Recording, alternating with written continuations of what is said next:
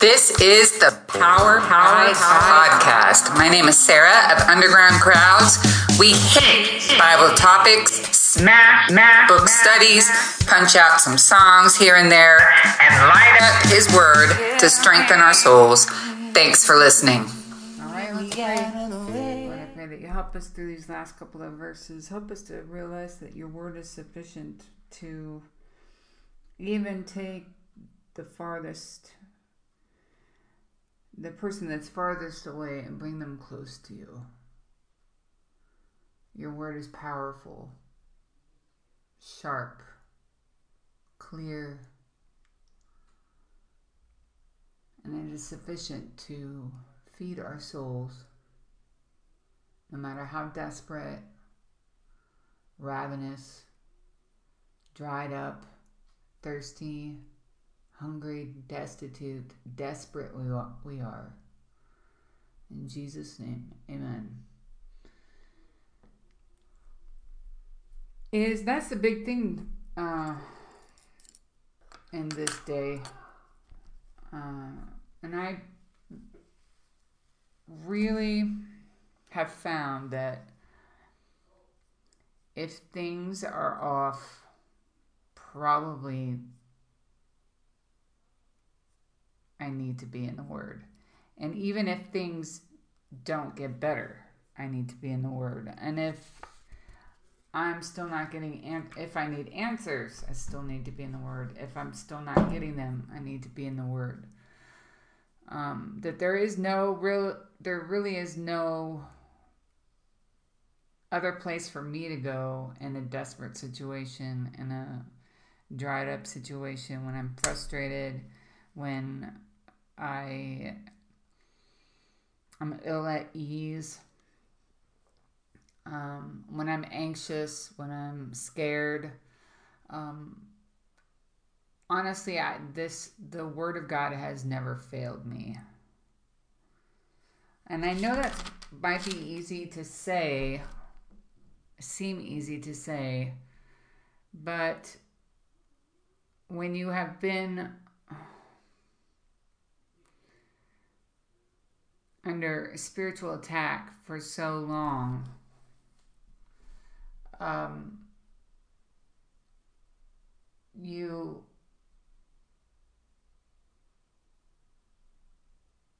the temptation is to think that it's just not working. I have found quite the opposite. And though my circumstances haven't altered that much,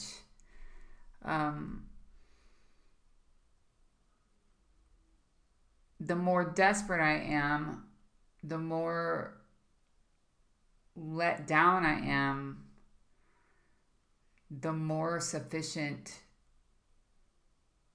it is.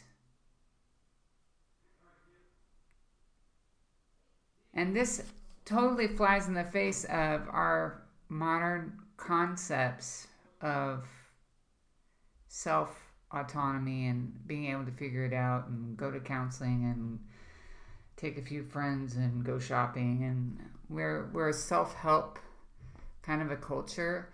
And a lot of that is good, and self-care is good. But if it's self-care minus God's Word, coming from where I'm coming from, it's not self-care at all. And so I'm working on a song. It is summer now, so I'm working on a song again. And that's basically the concept, how I wanted to paint a picture of how God's Word is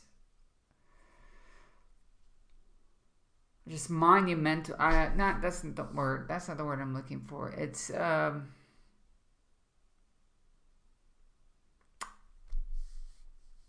without. Okay, maybe this way. Without it, I would be utterly hopeless. And so it's hard for me to understand how people go through life without it. Opening it once a week, maybe hearing about it twice a week, maybe I don't, and I'm glad God brought me through what He's brought me through to get to that place where I just can't understand at all how this works. Hey, and I'm not the person that's like, oh, same time every day, same bat channel, same, I'm not that person at all. But and if I'm on vacation or something, it might just be once a day, but usually, normally,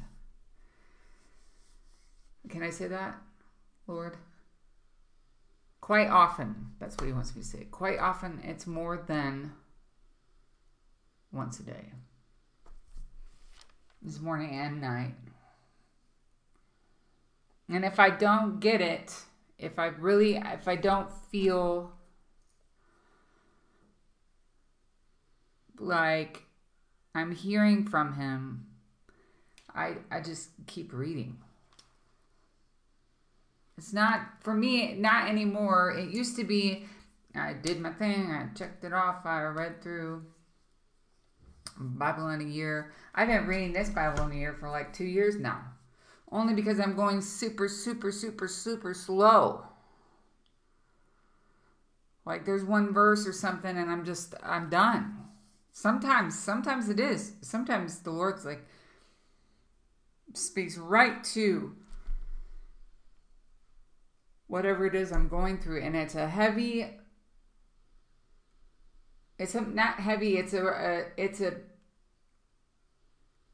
it's that bread that I needed. I don't need to keep reading, but sometimes, like lately, I just keep reading. I keep reading, and I'm struggling quite a bit, but I keep reading. Verse 14 of 2 Timothy chapter 3. And we'll read to the end. You, however, continue in these things you have learned and become convinced of, knowing from whom you have learned them, and that from childhood you have known the sacred writings, which are able to give you the wisdom that leads to salvation, through faith which is in Christ Jesus. All Scripture is inspired by God.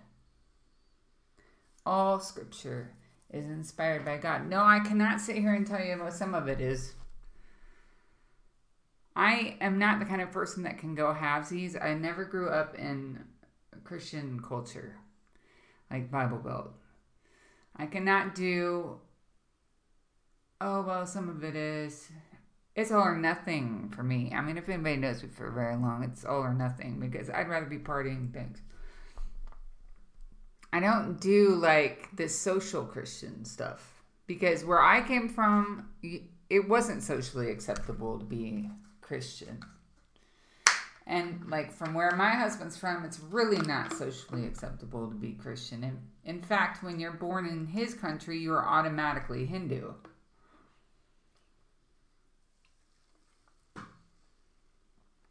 It's just all or none. And I'm not saying that gives us license to stop thinking about it. But if we start at that point where we give God the benefit of the doubt, I really think that it boils down to that. Instead of putting it in my lap to figure out what is inspired and what isn't inspired, I'm just going to go ahead and turn that around and give God the benefit of the doubt that He could have taken stuff out that He did not along the line. I mean, how many years have we had the written Word of God in its entirety? It's been 2,000 years. I'm just going to give Him the benefit of the doubt that if He can save my soul, He can remove the parts that He did not mean to say. But it says all Scripture is given. Or He can clarify, like Paul did, and I think it was Corinthians. He was like, now I'm asking the Spirit about this particular thing, and it was about do not get married thing. I don't know if any of you remember that, but it was like a halvesies inspired, maybe. It was, because it's in the Word of God. But then as you take something like that interpreted, you have to interpret Scripture with Scripture, right? So you know that Adam and Eve were created to procreate, and Paul's here giving you a case for staying single. And he goes further and he says, I would have you single. But we can also take that as Paul says he would have us single. And it does make sense. We can serve God to our fullest capacity when we're not worried about family and all of that stuff and how to keep everybody fed and dressed and clothed and clean. Clean. Teenagers. Clean. Take a shower. Clean. Well, we don't have to be worrying about that stuff, and we can say, yes, it's inspired.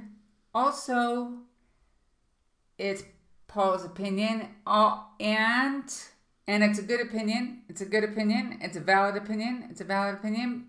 But if I don't feel I'm celibate, have the gift of celibacy, I'm not going for it. This isn't a law. And so we interpret Scripture with Scripture, but we start with the starting point of all Scripture is given, inspired by God, and profitable for teaching, for reproof, for correction, for training in righteousness. Now, when I think about those kinds of things, I would think, a rule book. Reproof, okay, you should. Teaching, this is who Jesus was. Correction, get on the right track. We need more of those rules. Training in righteousness. But when you go back to the first word and it says all, we're like, well, the whole thing. And when you go and you visit the Old Testament, there, yes, you have these sacrifices, but then Jesus was the fulfillment of the sacrifices, and you've got these stories. If you take all the all the sacrifices that you have to make and everything that the Lord gave the Israelites, and not so that they could somehow take care of their own salvation. It was a pointing toward what would ultimately be the ultimate sacrifice, the one that God planned at the beginning of time, which was His very own Son, taking upon Himself our sin and everything that drags us to hell. He took that upon Himself through pain, through agony, through struggle, died on the cross. Died, D-I-E-D, died, was buried, like dead, buried, rose again. So He took on all that, which should have killed Him, should have sent Him to the grave, and it was all of our sins, so He should have stayed. That's what Satan's plan was, that He stayed in there, and then none of us would have any hope whatsoever. There would have been no cleansing of sin. We would have been stuck in our sin. But praise God, He rose after 3 days. And it was barely light. He rose out of the grave. Thereby imparting to us His righteousness. That's how that transaction worked out. And not only does He give us His righteousness, He gives us new life. His life. So that we can be victorious. Because it's all well and good to say, okay, I have salvation. But if we are not working out our salvation on this earth, which I believe that's what that verse is talking about, not working out our salvation on this earth. It's okay to, I said the prayer or whatever. I came to Jesus and then do my own thing. That's not what that was for. That's not what that was for. That's not what Scripture is here for. It's not just to confirm to you day in and day out the same old truth that you're saved. That's not what this book's for. My friend, move on past the bread, the milk. Move on past, well, am I saved? Am I not? Yeah, this is Sarah. Am I saved? Not too much anymore. Praise God. That was like 20 years of wondering. He has deepened me past that with this Word of God. So this primarily isn't just, am I saved? This thick old book. You think all those stories of victory, all those things of talking about God keeping His promises, all of those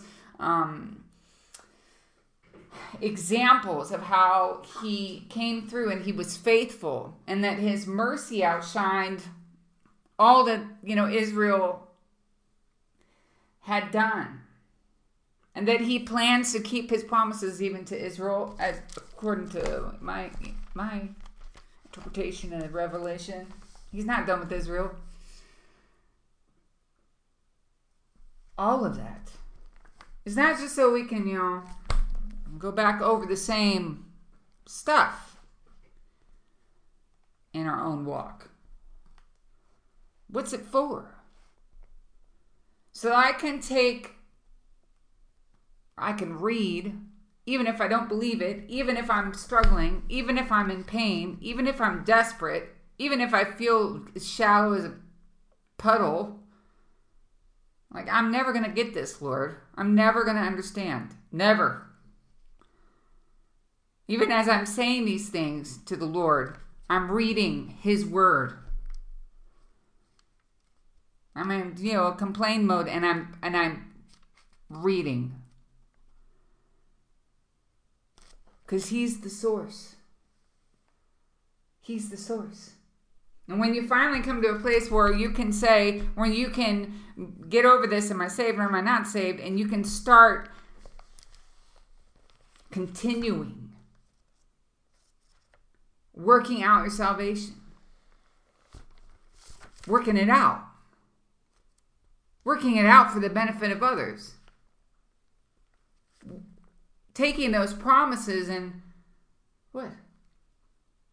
Standing on them. Realizing you're not on this, Sarah Varghese, get your act together. You are not on this earth for you. Please, sister. I talk to myself a lot. Get it together. This is not about you. And the only way it's gonna shift from being about you to being about others, the only way that's gonna happen is for you and I to continue. For you and I to stand on His Word. I keep going around the same bush. But to take the reproof, the correction. Oh, it's painful. It's painful. And I am another breed of stubborn. I am a whole other breed of stubborn. I'll give you an example of how and you're going to be like, what? You're a psycho. I'll give you an example of how stubborn I am. I have a thing with soap. And my son, I don't want aluminum. I don't want additives. I don't want blah, blah, blah, blah, blah. Well, and some of you already know this.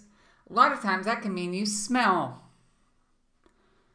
Because you're refusing the aluminum and the deodorant and blah, all of that. The additives. So I paid $19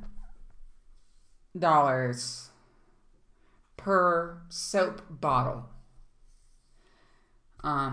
Because and it did at first. My son, you could not even, nobody needs to know this, but Anyway, teenagers smell. Teenagers smell. And so I got him acidified soap to kill the bacteria, and he stopped smelling. And I used it for myself. Lo and behold, I'm finding out this $19 a bottle soap is not working like 10 minutes after I put it on, and I'm stubborn. No, it is going to work. As if trying it again and again and again is going to make it suddenly not smell. I had to figure it out. Is it my clothes? Because surely it's not this $19 a bottle soap. So I'm probably smelling people out, but I am a different kind of stubborn, and I'm going to figure this out because it cannot be. It cannot be. I smell this fast and need to put on some sort of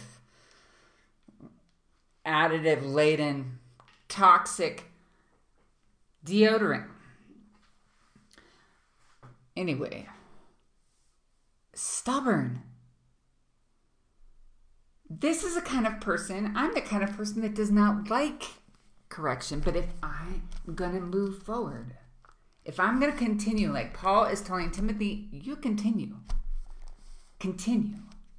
If I'm going to continue, and I don't know what it means for you in your life right now, how do I continue? How do I not keep going back over the same, am I saved? Am I saved? It's like a bad song. How do I stop backtracking over this? Keep going around this bush. How do I get to that next place? Well, the avenue is obedience. We all know this. And the word is beneficial for us to grow. Correction. Training in righteousness, so that the man of God may be adequate, equipped for every good work. He has good works planned for you. He has good works planned for you, stubborn Sarah. He has good ideas for us, but we can't step into that. Getting scared. Sarah's scared all the time. Scared. Wondering. I found it really clicked one day when I caught myself believing, and this is going to sound stupid, but I go through a day and I've got things I have to do. If you're a mom, you have things you've got to do. And somewhere in there, these thoughts start wrangling in like bad news. And they were very feely. They were emotionally correct. Does anybody know what I'm talking about? They were emotionally sound thoughts. Oh, thoughts about how old I was and how unlikely it was God was calling me to these things because it's so practical, because of this, this and this and this and this and this. And very, very smooth, very outlined, very, bullet points, blah, blah, blah. But I was like, but God didn't say that. That's not the promise. Well, and I started holding those thoughts captive and making them, and I knew that verse already, but making them captive and fighting them with what? God's word. But God says this. And we have another example of this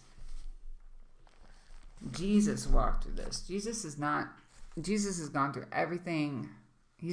He went before us in all the things that we go through. And when Satan took him to the wilderness to tempt him, he fought with what? He fought with the Word of God. This is how important this is. And if we are undermining ourselves by saying it, not all of it is, we're really doing ourselves a disservice.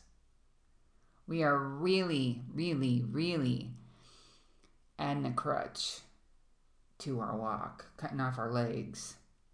If we don't start with all Scripture, we might as well just be cutting off our limbs, trying to work this thing out. You know, we're at it's like going to a gym.